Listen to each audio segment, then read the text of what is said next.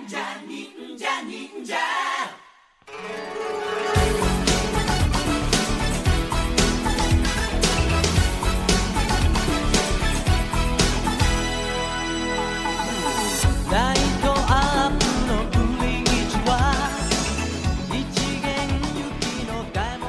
to the Super Sentai Brothers. This is episode 32 of A View to a Kakuranger, the internet's best and only podcast dedicated to Ninja Sentai Kakuranger. Each week we watch an episode of the show and we share our thoughts with you, the listeners. My name is Matt J. With me as always is my co-host and brother Dave. Dave, how you doing today? I am pretty wiped out, dude. Oh yeah? What's Not new? gonna lie. Yeah. So my wife and I, Beth, we recently got certified to be foster parents. Oh yeah, that's right. And we got our first placement. I appreciate you maintaining the fiction of this, Matt, that you don't already know what I'm about to say. We recently got our first placement, and it's 4-month-old twins. Oh, so yeah, I can imagine you would be pretty wiped. Yeah, we had not planned to take more than, one baby at a time. That seems reasonable. Sure. But they called us and they were like, well, could you take twins? And, I'm not going to be like, well, I'll take one of them. So we have 2 twins. So the week has been a flurry of activity, acquiring another one of all of the things that we already had in preparation for a baby. And I'm wiped out. So I'm going to bounce. Oh. Good luck. Okay. Well, listeners, as you may have guessed, we have prepared for this eventuality.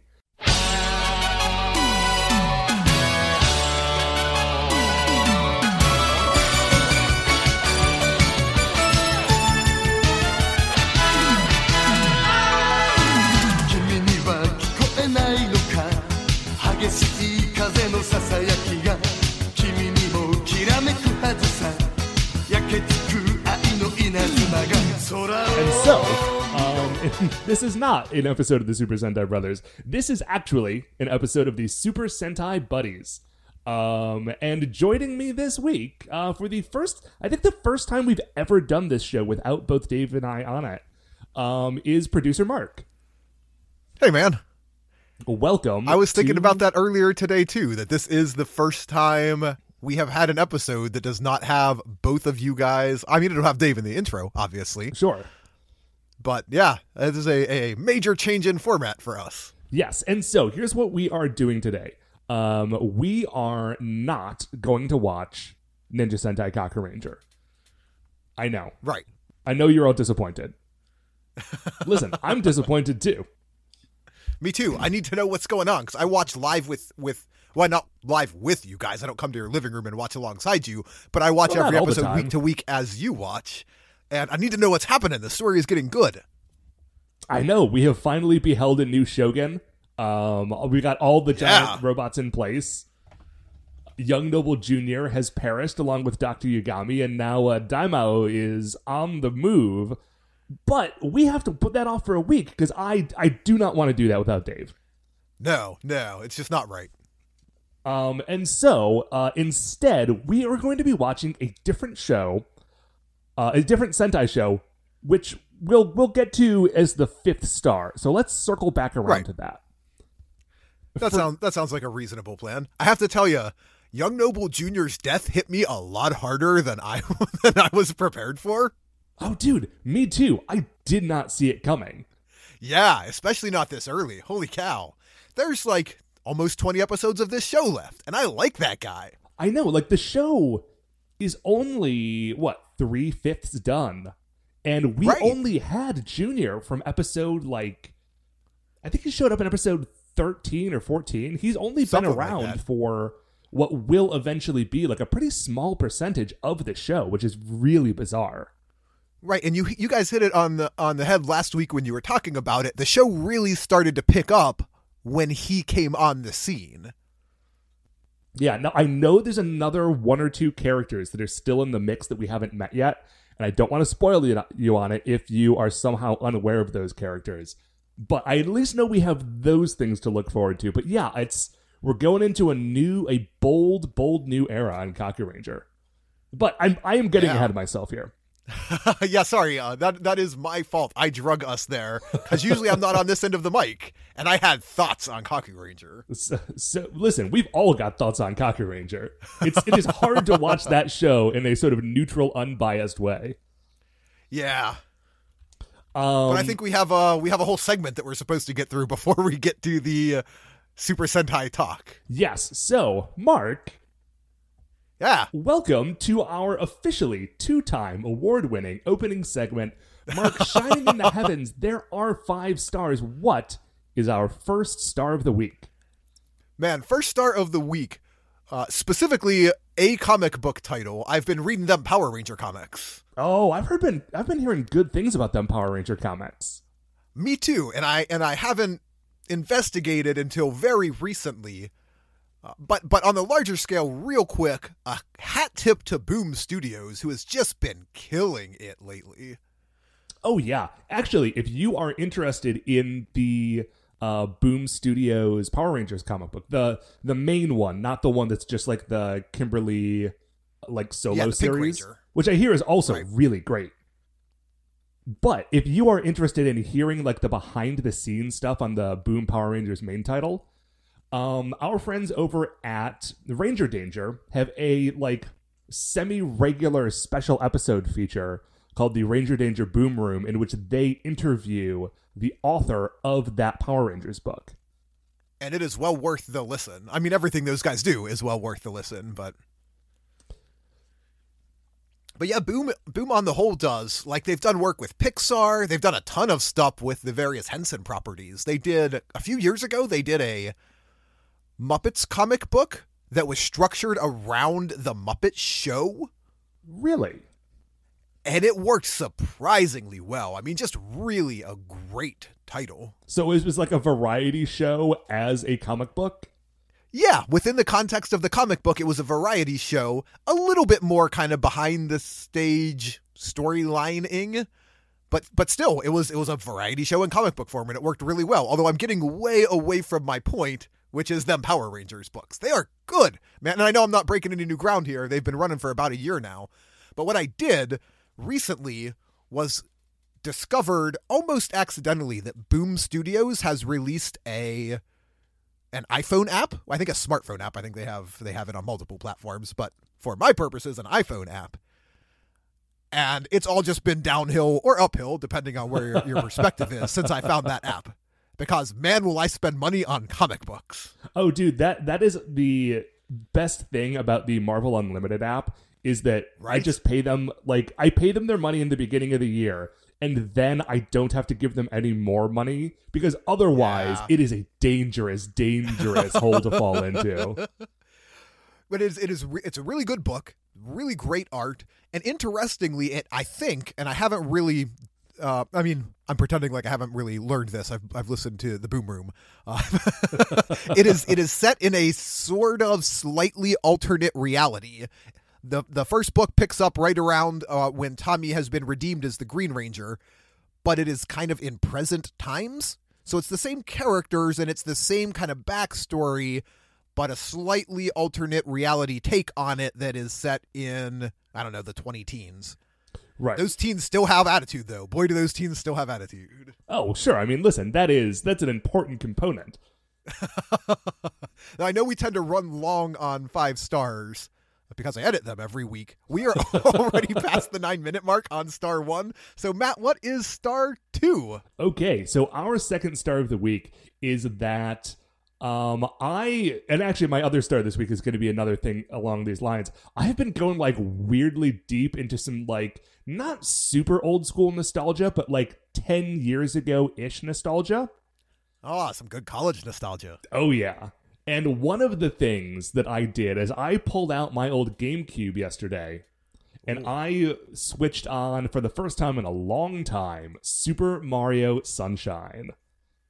Oh, man, does that game hold up? Because I don't think I have played it since college, but at the time, it may have been one of my favorite video games ever made. That was a great title. Super Mario Sunshine is an amazing title. And yes, it does hold up. There are a few, wonky camera bits that are just sort of endemic to its era, because it came out 15 years ago in 2002. Jeez, man. I know. That is a long time ago. Like, it is okay in my mind for the N64 and Super Nintendo and NES titles to be that old, but the idea that there was a 15-year-old GameCube game, and it wasn't even a launch game.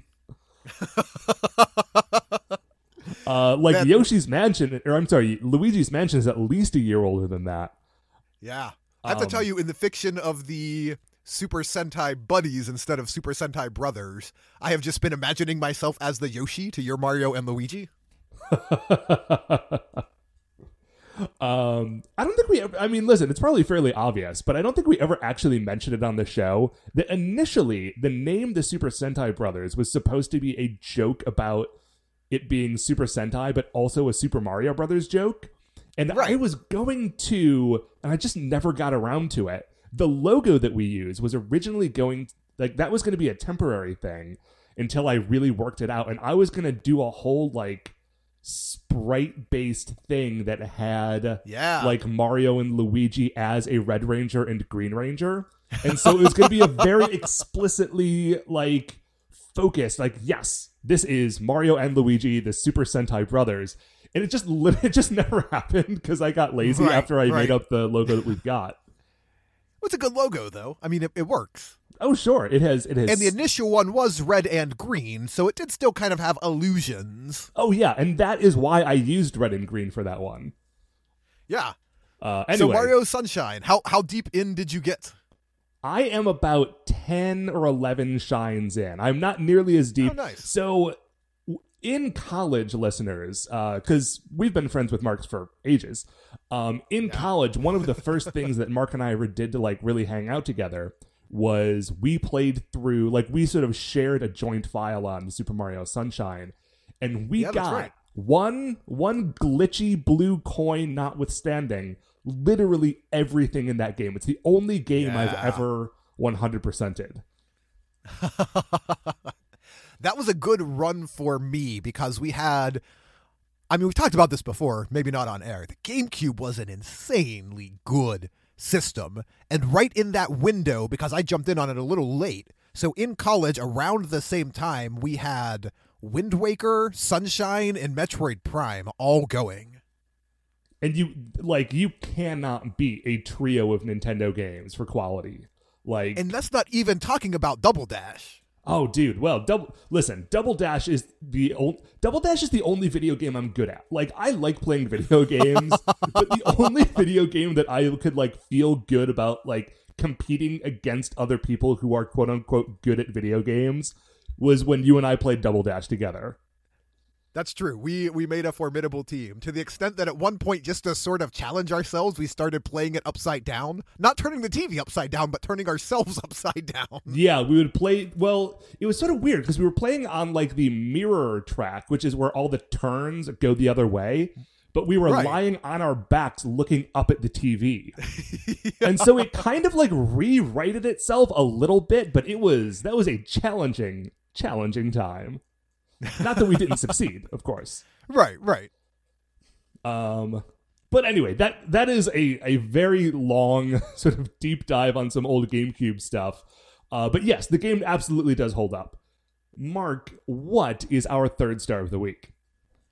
In a very similar vein, and I will do this spoiler-free, I have been spending a lot of time playing Breath of the Wild on the Nintendo Switch. Man, is that a good game. Although that is not my observation, because saying a Zelda game is a good game is not, we ain't breaking any new ground there. Every Zelda game is a good game. Right, particularly except for those this weird one. ones. What was the CDI? Whatever that. So there was a weird, I think it was a Philips CDI, system. yes. Yeah. That Nintendo was going to make a disk drive or something for. Nintendo backed out of the deal at the last minute, and kind of as compensation for backing out of the deal, they gave Philips the license to use, I believe, specifically 3 or 4 of their characters in 4 games. So they had a weird Mario game that only featured, Mario, and then 3 really terrible Zelda games that the only familiar faces, which are the only really 2 significant ones, were Zelda and Link. Anyway, Right. all of that nonsense aside, what I want to note about Breath of the Wild, because as aforementioned, the entire universe is telling us it's a good game. Specifically, I've been playing it with my 5-year-old daughter and with my wife. Okay. And that is a challenging concept to put together. Not because it's hard to think of playing video games with my daughter. I play video games with my daughter all the time. But to create a game that all three of us can enjoy and find challenging and play together is pretty mind-bending. Especially when it's a one-player game. Yeah, right. It's such a well put together game. It has, Nintendo, when they are on their game, they are just perfect craftsmen, and that's what they have done. They have just crafted this game so well, and it is so fun for me as a dad and as a husband to be enjoying this really incredible title with my family. So my wife is playing a file and I am playing a file, and we are having very different experiences. We are both playing the same game, and ultimately, we're both going to beat Ganon at the end. Sure. But we have had very, very different paths so far, and it is really neat to compare notes. Also to have our daughter, who watches both of us play, kind of call each other out on stuff that the other one has done. So I can't remember I mentioned this story on Mount Olympus, but I'm going to tell it again. My daughter was talking to my mother on the telephone. Uh-huh. And I was playing Zelda while she was doing it. So my mom said, "Hi, Ivy, what's up?" And she said, "Oh, I'm watching Dad play Zelda." And then she told my mother, now my dad only has 6 hearts. My mom has 8 hearts. So I was getting sassy with my kid, and then my mother said something along the lines of, "Oh, it sounds like your dad needs to step it up." And my daughter looked at me, my 5-year-old daughter, who I am introducing to video games, looked at me and said, "Yeah, Dad, muscle up, Buttercup." Oh, that is wonderful. It was great. It was a real proud moment, but also I was getting video game shamed by my 5-year-old. All so right, have you stepped up your game? I have stepped up my game. I am proud to report that I now have more hearts than my wife. Nice. Although not by much. She, I think, still has defeated more Guardian Beasts than I have. So, Anyway, all of that aside, what is our 4th star? So our 4th star of the week is, listen, this is sort of mundane, but it completely derailed my entire afternoon. I was sitting at work and sort of on a whim, I went on Google Maps Street View to go look at an old place where I used to work. I used to work at this Borders in Solon, Ohio. That is, well, none of the Borders exist anymore, but that's the one that I worked at. Right. I remember that one. I can't remember why specifically, but I was out here once and we came to see you at work. Listen, it was a great store. Yeah.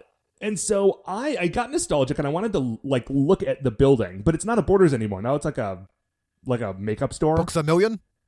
No, it's not one of the ones that got turned into a Books A Million. It's called Ultra Beauty and it sells makeup. And so I did the Google Street View and I went to go look at it and I realized that from certain parts of the parking lot, like Street View, if you got far enough away from the building, it the pictures on that were old enough that it was still Borders. Wow, no kidding. So Google obviously just rolls through every so often and takes new pictures? Yeah, but what I realized then is what they do is they don't delete the old ones. So you can go back, and if there was a Google Street View thing from 2011, as it was in this case, you can go back and look at all the old pictures. And so I was able to, I was at work that day when the thing went through, so you can, see my first car, my old 1988 Honda Civic, in the parking lot. Wow, that is weird. And then, I went to other places that I was working at the time, because I had 2 jobs, and I found this street where I always parked my car, and sure enough, there it was. I just had to go back to 2011. Wow. So, yeah, I recommend... that if you live in a place that has multiple Google Earth Street View drive-bys, that you go back and like compare over the last, because they've been doing it for like 10 years now. Some of it goes back to 2007 at least. Wow. Yeah, that would not work for me because prior to very recent months, I lived in rural Pennsylvania. Very, very rural Pennsylvania. Yeah, like and it took not Street messing View, around rural. Right. It took Street View a real long time to get out to us. So yeah, that is the fourth star. Just like check out that Street View, dudes. Take a literal, well, a virtual walk down an actual memory lane. Wait, take a virtual walk down a memory actual lane. There we go. I knew I could put all that together. That did it. Much like everything that Google does, that is simultaneously awesome and terrifying. Oh yeah. Thankfully, they had at least blurred out my license plate numbers. Fair enough. But you can see inside the car, and you can see like the upholstery on my driver's side, like front seat was falling apart. And so I had this this red flash t-shirt with like the lightning bolt I remember it. That I put over that seat sort of as a makeshift seat cover because t-shirts are cheaper than seat covers. And I was very poor. And you can if you squint, you can see that t-shirt on that car from, man, 6 years ago in this old Street View thing. Well, your brief nostalgia trip worked out really well for you. Yeah. So I know you teased it 15 minutes ago or so. What is our fifth and final star of the Super Sentai Buddies? Okay, so our fifth and final star of the week in this special edition of the Super Sentai Buddies is... we are currently on the 41st season of Super Sentai. That's the one that's going right now. So I have a window pulled up, and I have asked Google to generate a random number between 1 and 41. Right on. And whichever number that is, that will be the show that we watch this week. We'll watch the first episode of whatever that is, and I hope that it's good. Okay, so you are just... I mean, not entirely pulling a number out of a hat, but you are essentially pulling a number out of a digital hat to kind of determine for us. And this is a real thing. This is real and live time. Yes. To determine for us what we're going to watch. Okay. I hope it does not come up to 16 because then we are just going to watch episode 1 of Kaku Ranger. Okay, well, if it's Die Ranger, Kaku Ranger, or Jetman, I will re-roll.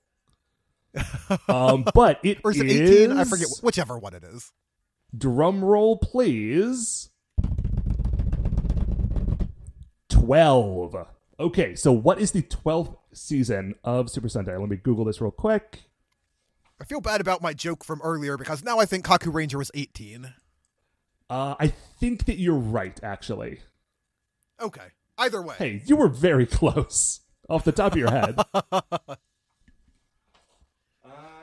Okay, so the 12th season of Super Sentai. Now, this is counting Go Ranger as season 1, not counting Battle Fever J as season 1. Okay. Just so you know. Starting in the kind of Super Sentai era. Right. Well, I think we talked about this ages ago. Oh, by the way, it's Live Man. We're going to be watching the first episode of Choju Sentai Live Man. Wow. Wait, hold on. Is that the one with the super white uniforms? There's a lot of white in those uniforms. It looks like it's an animal theme. And thankfully, I can do this one off the top of my head. This can be the first and probably only episode of You Only Live Man Twice. I love it. Okay, so we're going to go take a break. We are going to watch episode 1 of Choju Sentai Live Man. I don't know what it's called. I'll tell you that after the break, and we will be right back.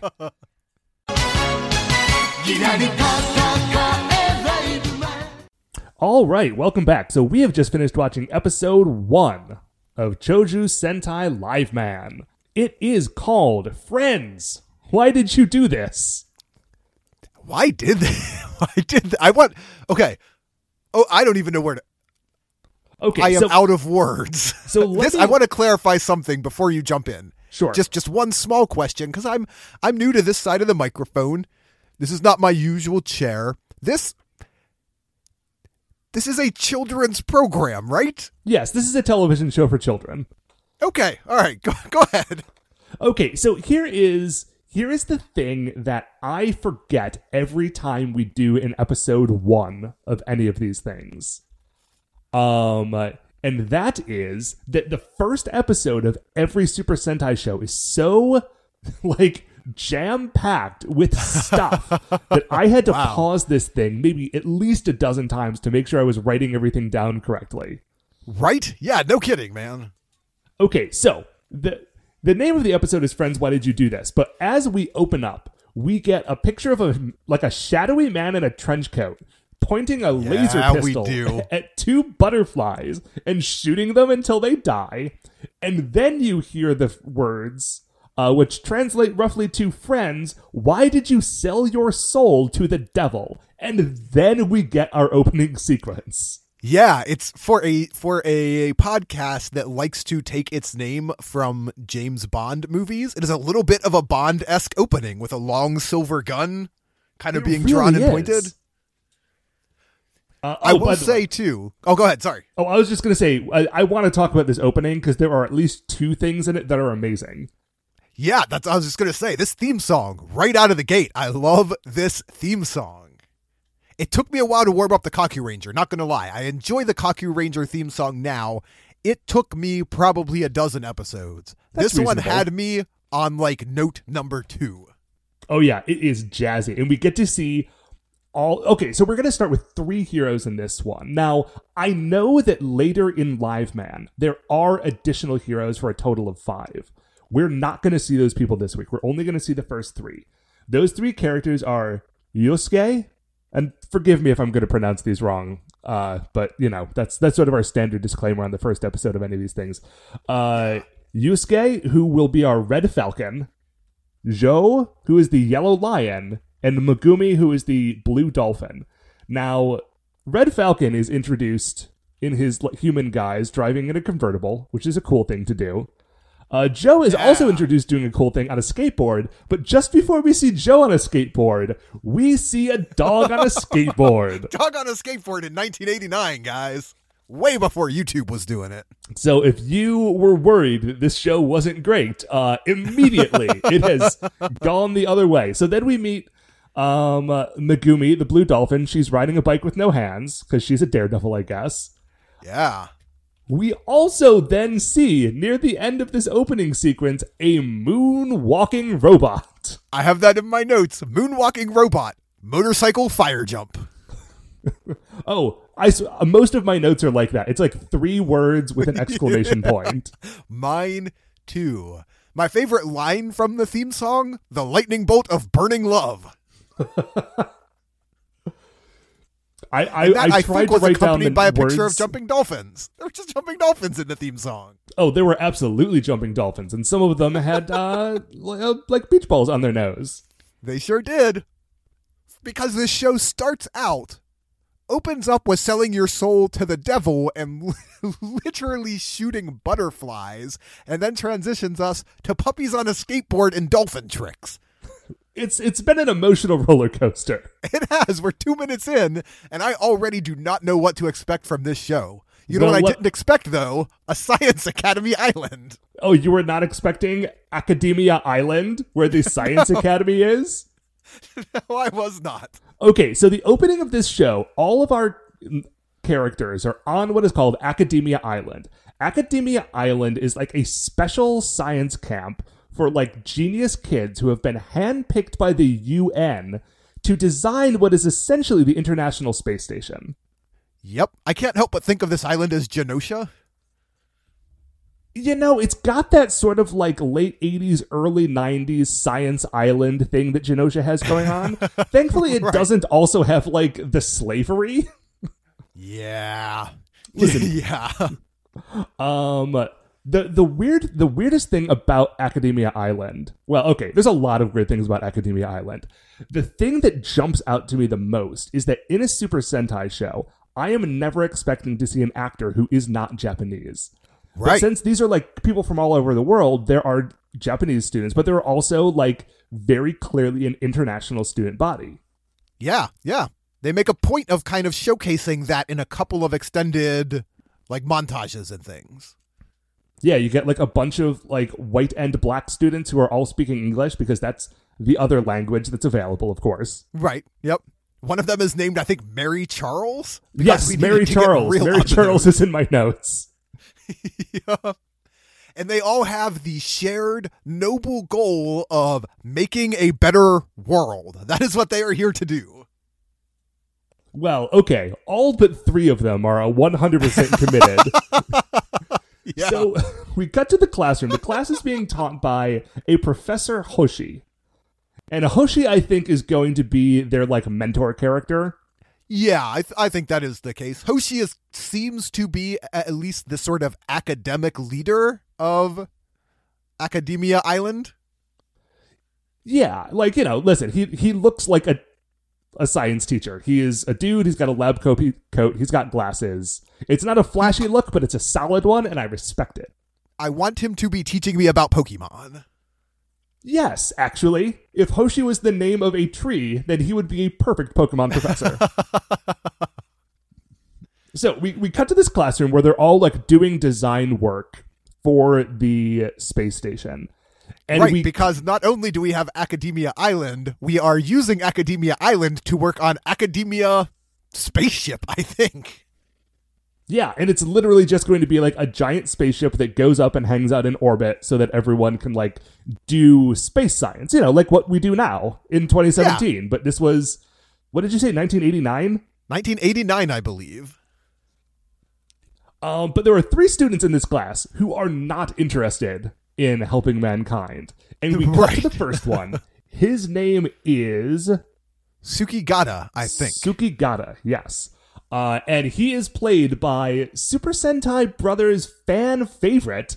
I don't have the actor's name in front of me, but it is Jin Matoba, the Demon Fist from Dairanger, / Emperor Tranza from Jetman. Man, I wrote in my notes, okay, which other character is this guy because I recognize him, but I couldn't place him. He is 2 other characters, and I think he's actually been in other stuff too. Like, I think he might have been in a Kamen Rider or a Metal Hero, and like he probably also played a monster in a different season of a thing. Right. He was a That's fairly awesome. Prolific.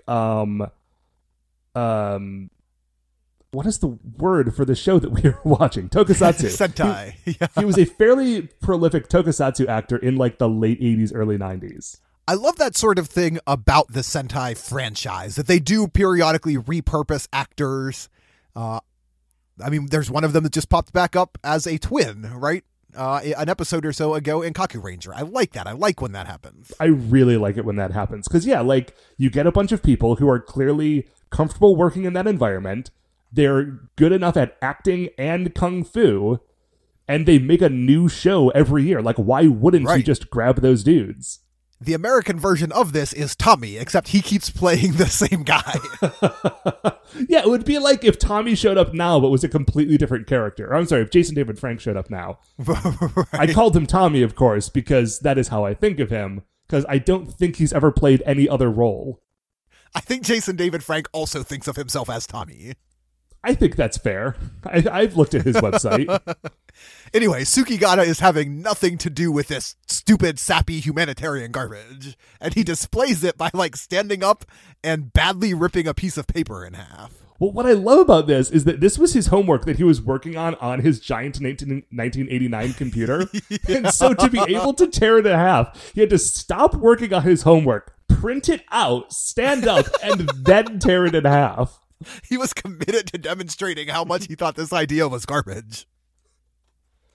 And so the Professor Hoshi says, like, no, listen, this is actually very important because there's science that we can do in space that we can't do on Earth, and this is going to help advance humanity. And he says, no, I'm sorry, when I say he, I mean Sukigata, says, no, this is ridiculous. And then his 2 friends, who are also dressed like evil, fashionable teens, like, they all have what are very clearly, like, bad guy clothes, but not, like, full-on villain clothes. Like, they're all wearing sort of, like, fancy bow ties that you know are not part of the dress code.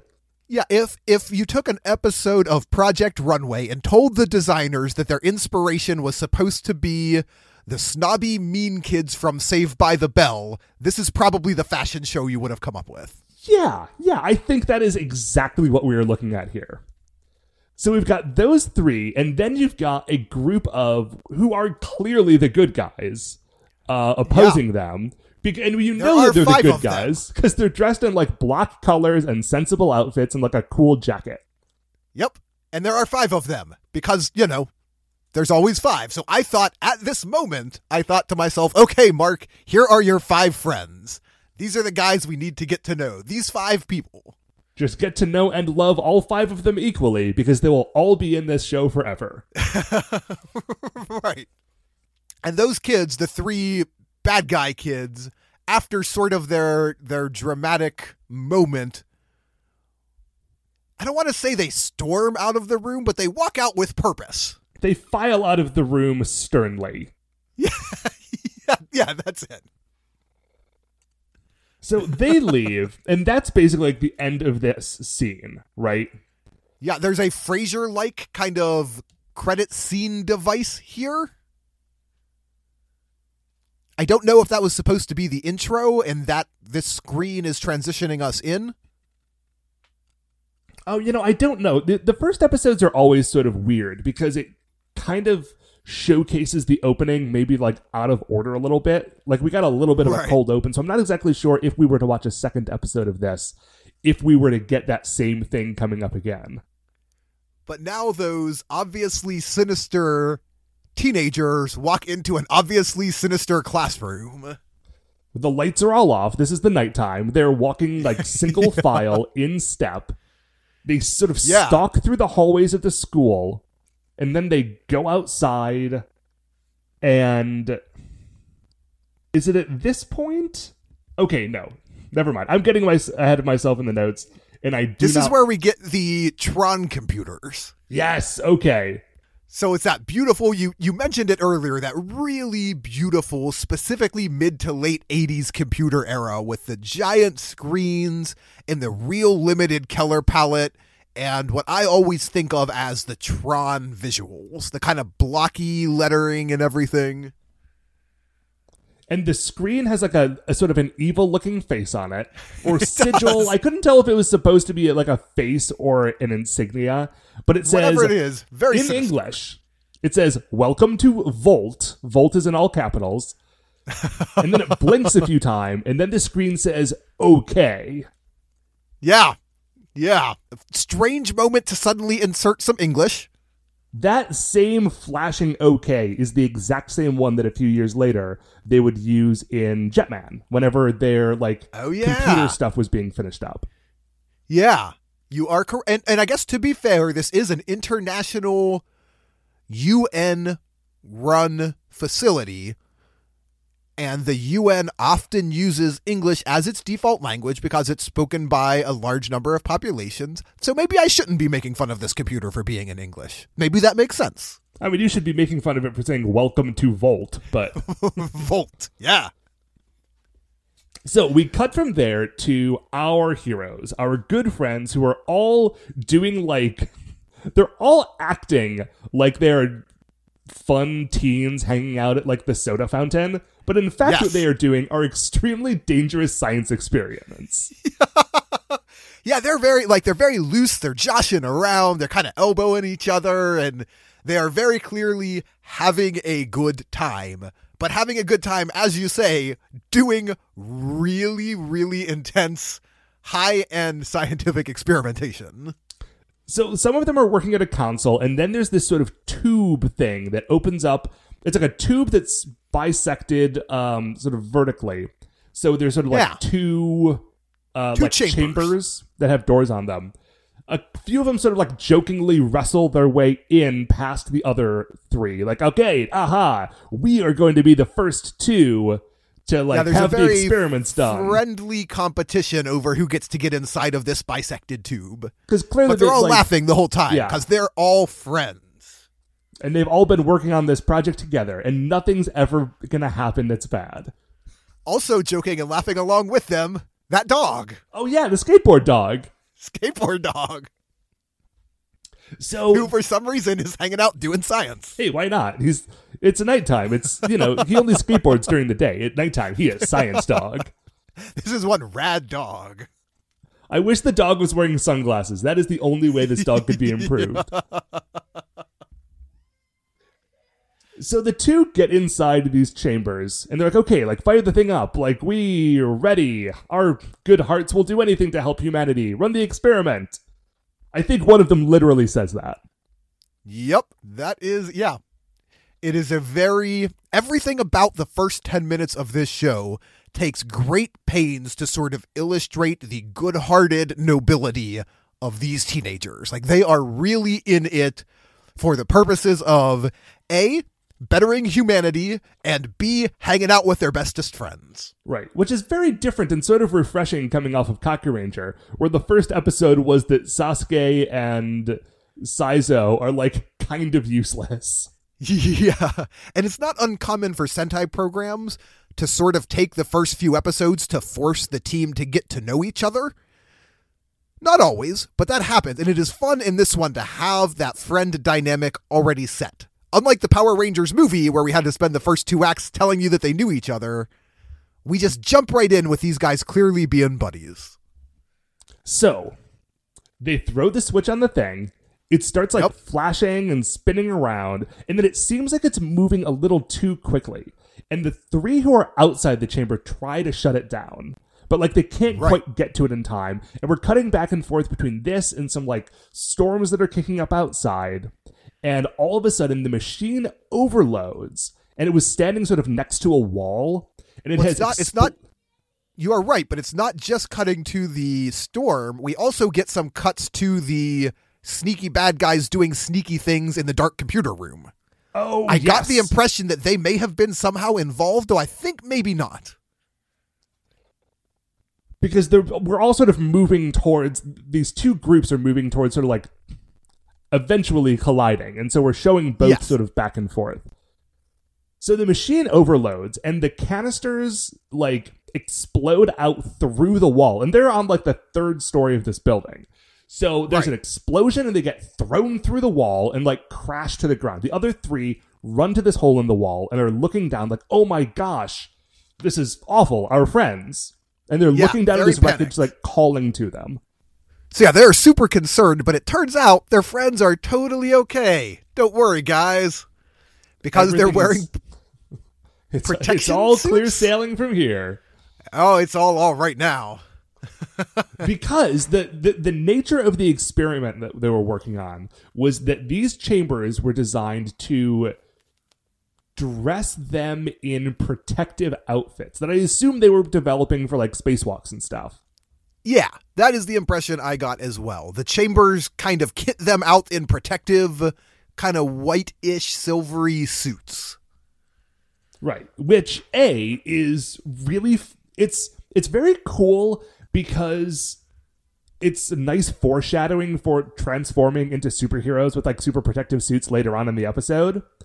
Right. It's also very convenient because these 2 people did not just die from an explosion caused by their best friends. Yeah. And it turns out to be a good test of those suits, right? They were testing out protection suits. Yeah. One of them's got a little picture of a dog on the chest. One of them has a little picture of a bird on the chest. Yeah.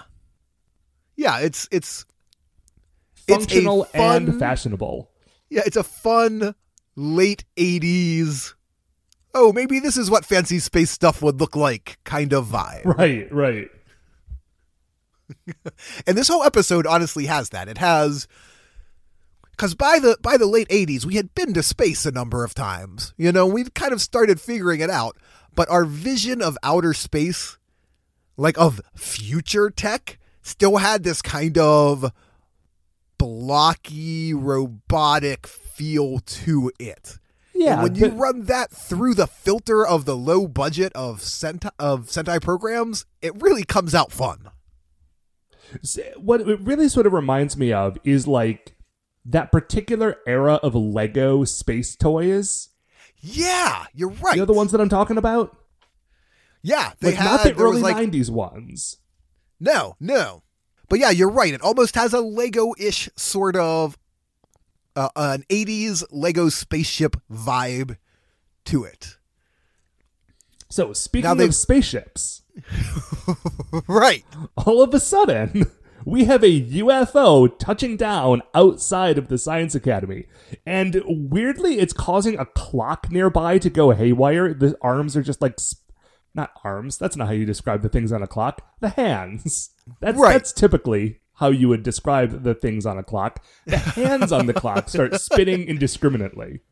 It's an effect that is often used in low-budget sci-fi movies, but generally to portray something going haywire with the timeline or such. Right, not just a spaceship. So I was a little confused here for a minute. As was I. But the spaceship lands, the gangplank, I guess, what's that called? Yeah, maybe a gangplank. The thing you walk up to get into the spaceship extends down, and those three evil kids from earlier just kind of stride out as if they were expecting this spaceship, which I guess they were. Yeah. And, like, they start to walk up the ramp, and they are confronted by our 5 good students. Yeah. Like, evil student number 1, Sukigata, he turns around, he, like, tears the Science Academy patch off of his jacket and throws it on the ground. Very dramatic. And they try to stop them. They're like, Sukigata, other 2 characters, what are you doing? They are going to space. That's what they're doing, but not before they take that silver laser gun out from the opening and shoot some people. Oh, yes. So they aim it back at our heroes, and the 2 that are wearing the suits, and this is actually very reasonable. Like, they're like, oh, we are wearing these super protective suits. We will jump in front of our friends to, like, block whatever attack this is. Right. Unfortunately, Sukigata had apparently been designing this super laser in sort of to be of a similar strength to their super protective suits. Yeah, his tech is superior. And so we get, like, a real mirroring of what happened in that cold open, where, like, a dude turns around with a silver laser gun and shoots down these, like, 2 shiny figures. In the beginning, it was, like, a guy in a trench coat shooting 2 butterflies, but here it's Sukigata shooting down... Did we get the name of these 2 characters? Yeah, they are Takuji and Mari. Okay. And they go down. Like, they go down. Right, and we get the sense, both earlier in this episode and a little later, that they are sort of the golden children within this group. Like, within this team of 5, they are... So we mentioned earlier that the point of Space Academy, or at least one of the points of Science Academy, was to build Space Academy. And we will find out shortly that these 2 were meant to be on the pilot team, or at least that was their goal. Right. So these are sort of the 2 special butterflies, so to speak. Yeah, and I think they seem a little younger than the other 3 as well. Yeah, I got that sense too. And maybe that's just the way that, like, the actors were playing it, but they definitely seem to be, like, the little brother of the group. Yeah, the show really takes a lot of pains to sort of illustrate their innocence. And I think part of that is an almost childlike wonder and awe. You're right, they come off young. Not like children, but, they come off young. Right. Which makes it a real bummer, because, like, those 2 dudes... And I realize we've sort of, like, moved away from the thread of the story to talk about how, like, sweet these children were. They just got shot in the face with a laser gun, and now they're dead. Like, they are dead. And in case you thought they weren't dead, we are, like, the thunder starts to roll in, the rain starts to fall, and we are given an extended scene of the surviving 3 characters weeping in the rain. Yeah, it's a really dark scene. I mean, the whole, like, from here on out, the episode will be dark, but this scene is really a bummer. It's well shot, especially for a program that we often kind of make fun of for its cinematography. But it is... I kind of noticed that about the whole episode. And frankly, that is something that, as I have watched a bunch of these Sentai shows, I feel like they do put more care into the first episode to give it that sort of, like, those interesting angles and shots that might not necessarily be coming out in the later, like, episode, like, Monster of the Week episodes. But this episode is, like, it's very interestingly shot. It's full of extras. They did tons of, like, set and design work for it. Like, they did. This show really puts you in it very effectively.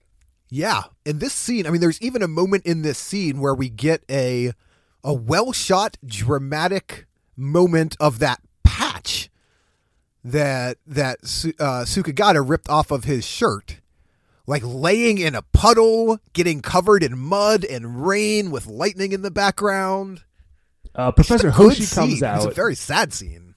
Professor Hoshi comes out to like see what's been going on, and he finds like the other three sitting around the bodies of the two killed students.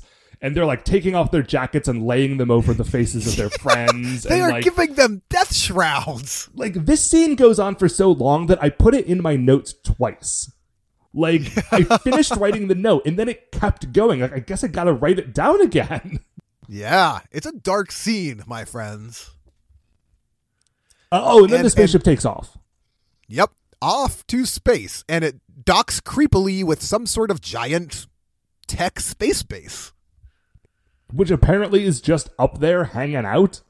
Yeah, Science Island thought that it was making the first space base. That is not the case. There's already one up there, you guys, and it is bad news. You would have thought that Science Base would have had, like, a telescope to look that up, but whatever. And then 2 years pass. Yeah. And just to make in case the bloody, muddy rain and the death shrouds were not enough, we come back out of this 2-year later cut to tombstones. Yep. These white, beautiful tombstones that are like sitting on the cliff overlooking the waters at like a beautiful beach at Academia Island. Note, yep, the bodies of these students have not been like sent home to where they are from to be with their families. It's a good point. So committed were they to the ideals of this island that they were buried within its soil. Right. They are citizens of Academia Island. They have no other home. And listeners, don't worry.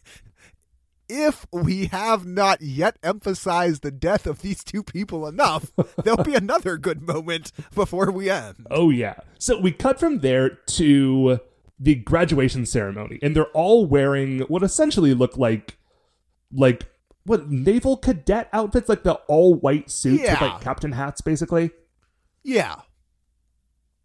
Big, like every student of the island is standing around. There's a brass band in the background. There's a grandstand where Professor Hoshi is talking. And Professor Hoshi is announcing the names of all of the students who have been chosen to be part of the initial pilot team for the space satellite. And this is, by the way, we mentioned Mary Charles earlier. This is where Mary Charles gets a shout out. And she, in English, says... She speaks in English, and obviously it's her native language, but the way that she is saying those words does not make it sound like she was supposed to have been speaking English properly. It's like how we used to complain about Jiraiya sounding weird. Yeah, it is as though the extra that was cast to play Mary Charles got really caught up in these specific enunciations and speech patterns of the Japanese language that she was hearing around her and delivered her English lines with that same sort of enunciation pattern of the Japanese language. And I know that sounds a little wonky. I don't know if I'm explaining that well, but that's what it felt like to me. No, yeah, I 100% understand what you are saying, and that is true. And there's actually a few of the pilot crew who are sort of similarly American sounding. There was a Greg it's a very in there cool somewhere. moment in a show that doesn't often give you that sort of international cast. Yeah, and it is. There's what, maybe a dozen or so students selected? Yeah.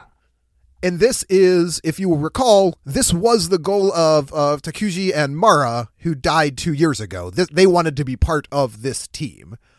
Oh, and by the way, the 3 surviving students from, like our heroes are not selected to be part of the pilot crew. I was genuinely surprised by that. I was too. Like the last couple of people that they were showing, like as they were saying the names, I was trying to look at the names on the screen and then look at the names that I had written down in my little like cheat sheet. Right. Like, wait, is that the guy? no, I don't think that's him. But they're all dressed the same because they're all wearing their graduation uniforms. And so I had initially written down like our heroes go to space, and then I had to like in the margins of my notes write do not go to space. Yeah, it not what I was expecting more of a Jetman vibe. Yeah, where like the one surviving guy got to be the Jetman, even though like all of his fellows had died. Right, and we'd be in some kind of outer space base, and that would be kind of our location for this show. Nope. No, not at all. So we cut away to our three friends, Yusuke, Joe, and Megumi, and they are back at those tombs. Yes. This time they have flowers. Remember, these people are dead.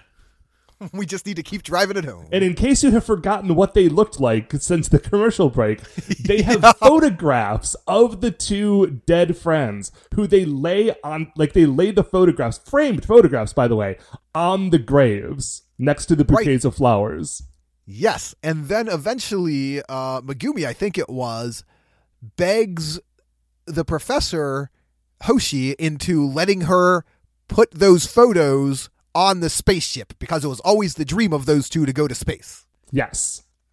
And Hoshi's like, oh, yes, of course, I understand. Yeah. Like a kind man with a good heart, he agrees to this very reasonable proposal.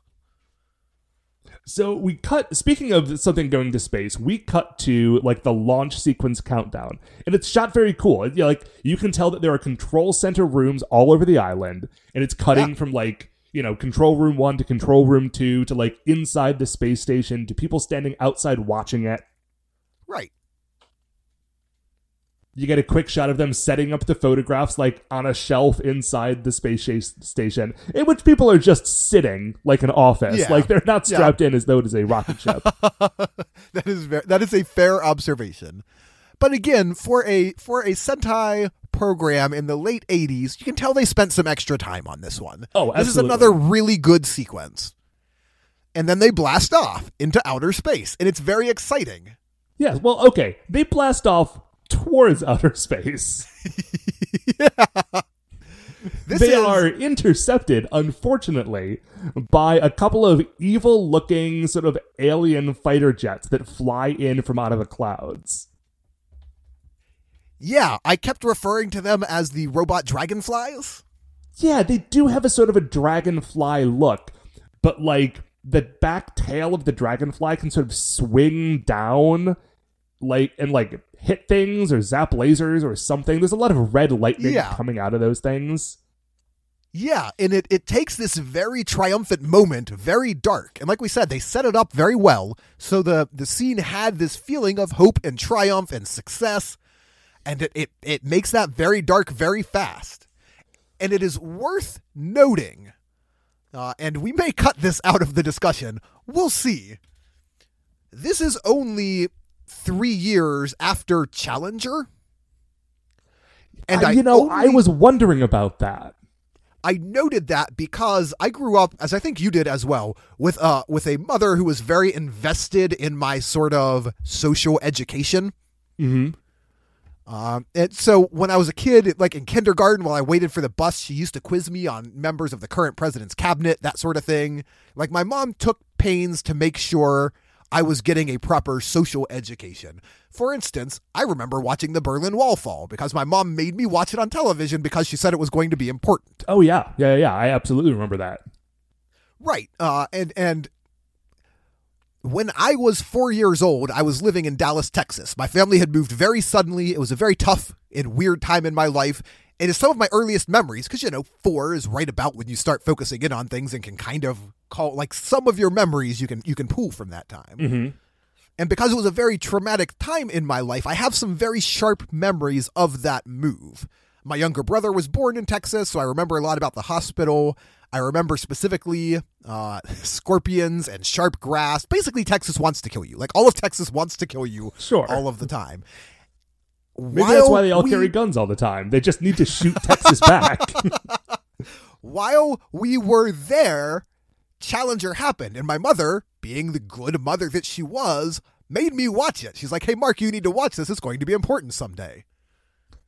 And I have very limited very limited but very vivid memories of the Challenger explosion.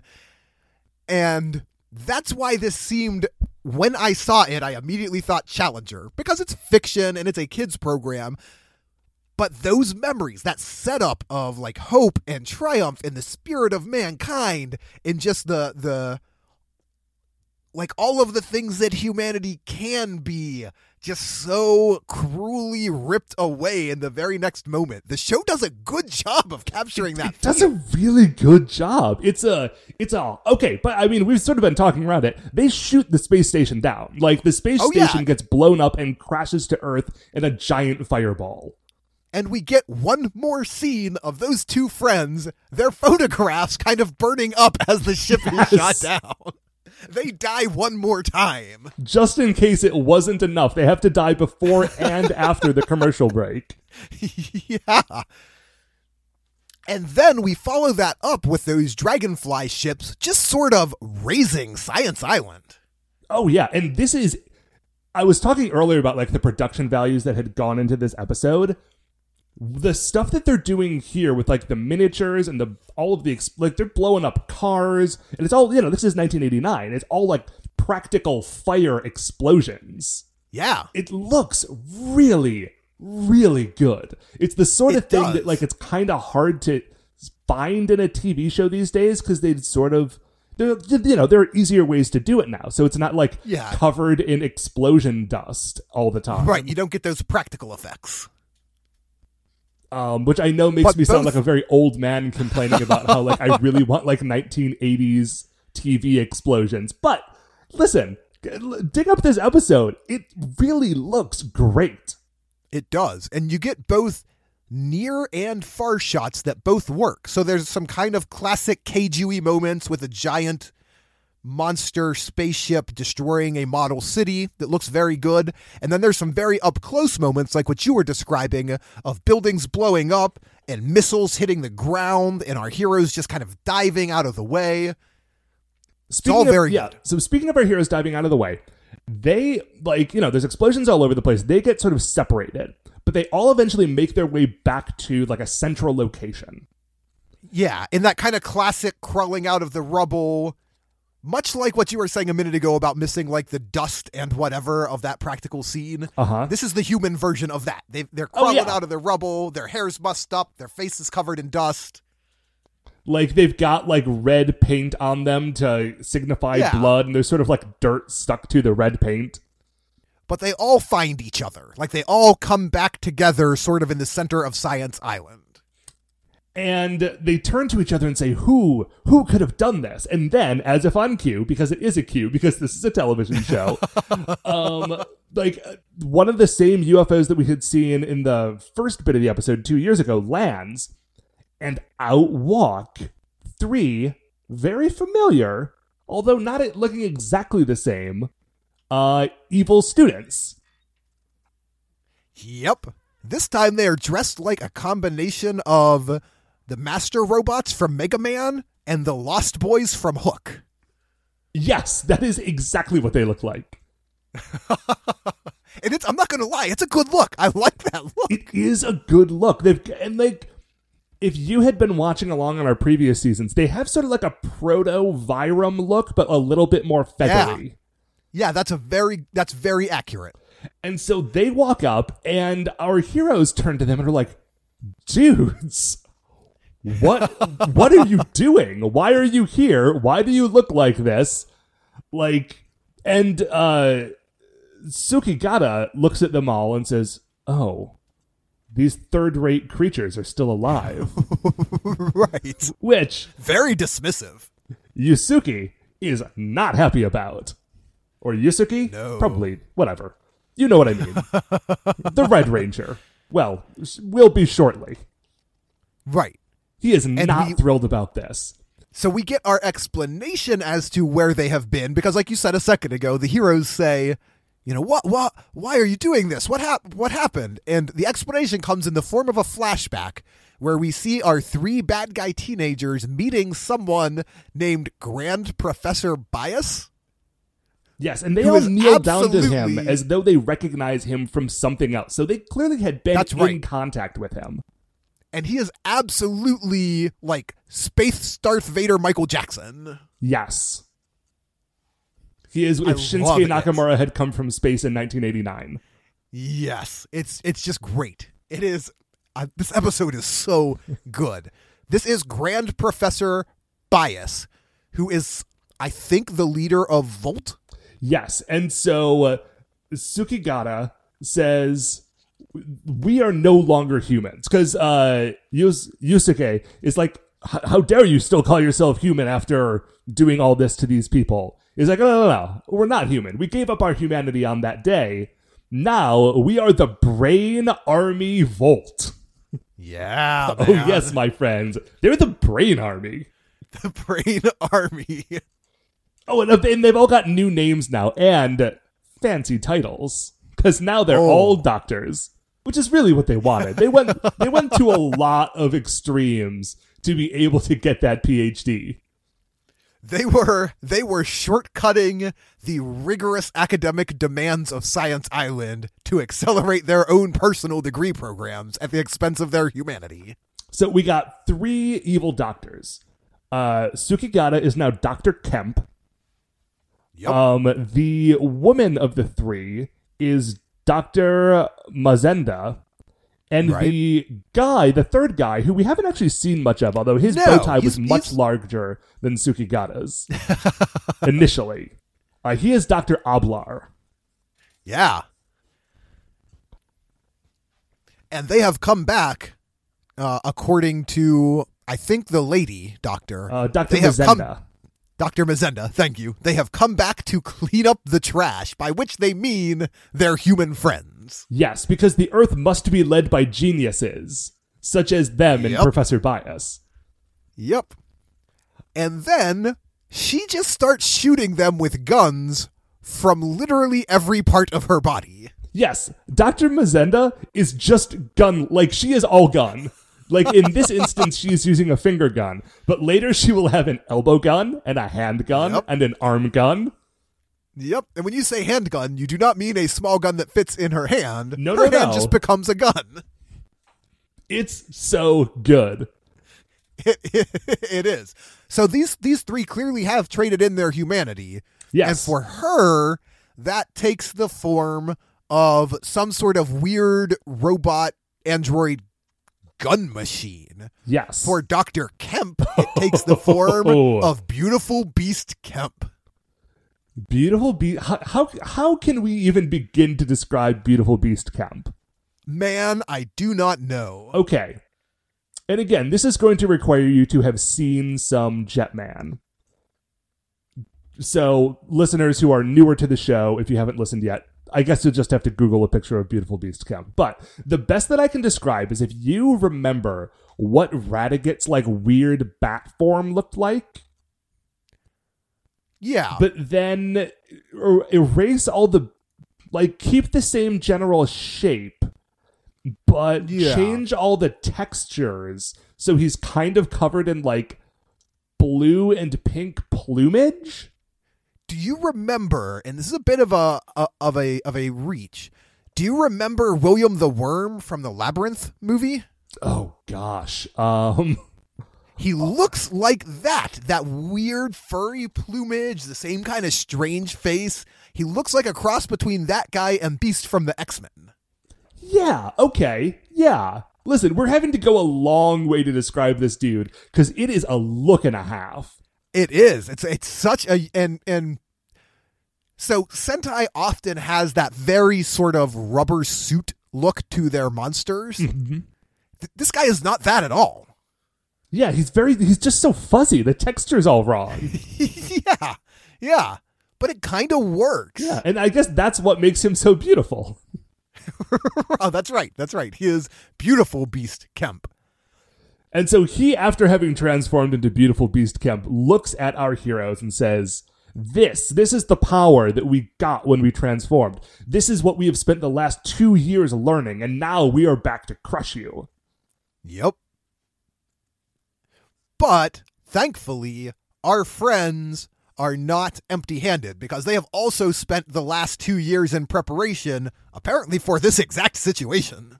Yes, they have been preparing as well, and they are now, and I'm quoting here, the warriors who protect all living things. Yes, they are.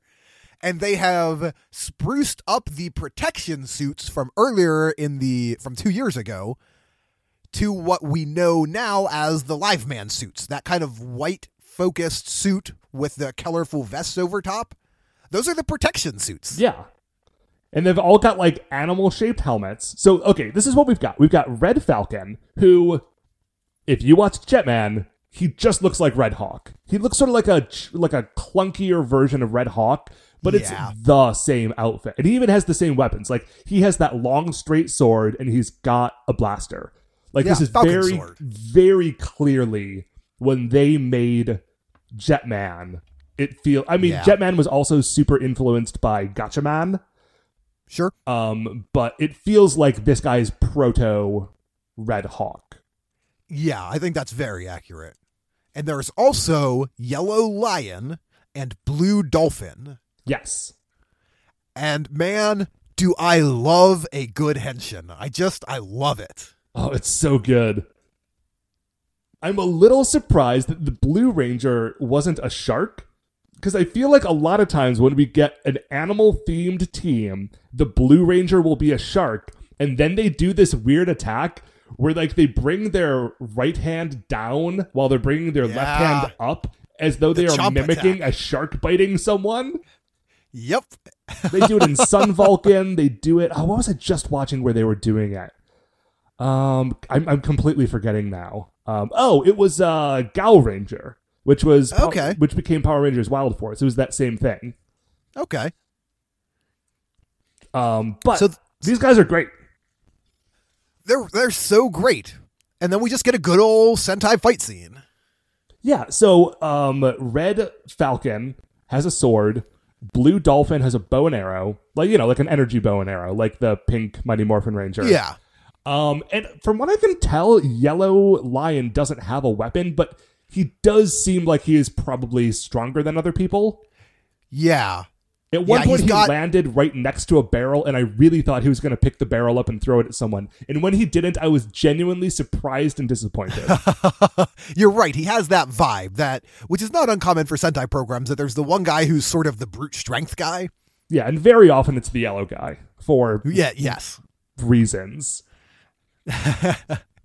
So they fight for a while. They fight some kind of robot putties. I know they said the name of it, and I didn't write it down. There was a lot happening on the screen. The coolest thing about these robot putties is that they get knocked apart, but then the pieces continue to work on their own. Yeah, so, the independent pieces retain agency. Yeah, so one of the heads gets knocked off, but the head flies away and it still has lasers coming out of its eyes. Yeah. Yeah, that was a real good moment. And then Yellow Lion pulls out his laser pistol, shoots the arm off of one of them, but then the arm just jumps up and grabs onto his throat and starts choking him out. Yeah, it does. Things, while they are fighting very well, they are badly outnumbered, and eventually that kind of catches up with them. Yeah, and they end up getting cornered by Dr. Mazenda. Oh, by the way, so Dr. Kemp, the beautiful Beast Kemp at this point, picks up Yellow Lion and throws him through a wall and halfway across the island. Dr. Mazenda corners Red Hawk and... No, I'm sorry. It's Red Falcon. Red Hawk is Jetman. Corners Red Falcon and Blue Dolphin and is just shooting all manners of body part guns at them. Yeah. And she says, listen, Live Man, it is over. I've got you now. Your one friend is dead. Well, 3 now, total. And I'm about to kill you too. When all of a sudden, we get the Yellow Lion returning. And it's not just Yellow Lion the dude. It is also Yellow Lion, the giant robot Yellow Lion. And it's so good. And you can see the shift that Sentai is making towards the 90s programs that become the Power Rangers that we are so familiar with. Because we're only a couple of years away from Power Rangers, from Die Ranger. We're a handful of seasons away. Yeah. And you can see the robots starting to get more and more of that very specific toyetic look to them. Oh, yeah. Very interestingly, actually, this is the first year that the individual robots are animal-shaped. No kidding. Previously, all of the robots had all just been vehicles that clicked together. I think this is the case. Okay. I tried to do a quick little Live Man Google in between part 1 and part 2 of this episode. But I think that is the case. And if it is the case, then first of all, they came out of the gate swinging because Yellow Lion looks amazing. And you can tell that they're proud of him because they show him running for a good while. We get a nice long sequence of it. Yeah, we do. And it's great. I love every minute of that sequence. He's running around. He's got these giant cannons on his back that are just shooting all of the planes out of the sky. He jumps into the air and grabs one in its jaws and then lands and kills the thing. Throws it into a mountain. And then Yellow Lion, he's getting zapped at from these dragonfly ships, and he runs in between these two mountains. But there's no other end to that mountain pass, and so he just breaks straight through the other side of the mountain wall. Yeah. It's so good. Everything about this episode is so good. It's really great, but unfortunately, it's over. This is the end of the first episode of Choujuu Sentai Live Man. And I suspect that in the next episode, we're going to get the other two robots and that they're going to fight off the Brain Army Volt and win. But that is all that we get this week. And just at the very, very end, we get a short look at. So we had those three evil kids who came back and clearly are more than human now. And we mentioned earlier that one of them is just robot gun machine. Uh-huh. One of them is the beautiful beast. And for a very brief second at the end of the episode, we get a shot of what the third one is, which appears to just be Satan mouth. Oh, I did not see that. Yeah, the third one at the end kind of opens his mouth real wide and his eyes get black and he's got these crazy spiky teeth. Oh wow, it's real weird. I should go back and check that out. It looks like something out of a drat. I just lost the name of the director. The guy who did Pan's Labyrinth. Oh, he did Hellboy. Guillermo del Toro. Yeah, it looks very much like a Sentai-ized version of Guillermo del Toro monster. All right, I will definitely have to go back and look at that. Yeah, and that's it. That is how we end this very good and very dark episode 1 of Live Man. Yeah. So okay, now obviously this episode, what we are doing now is sort of a weird one-off, right? Theoretically, next week, Dave's life will have calmed down enough that he can right. throw an hour together to watch this show with me again, and we can get back to Kaku Ranger. Do you want to have an ending segment chat about what you think would happen in Live Man if we were to continue to watch it?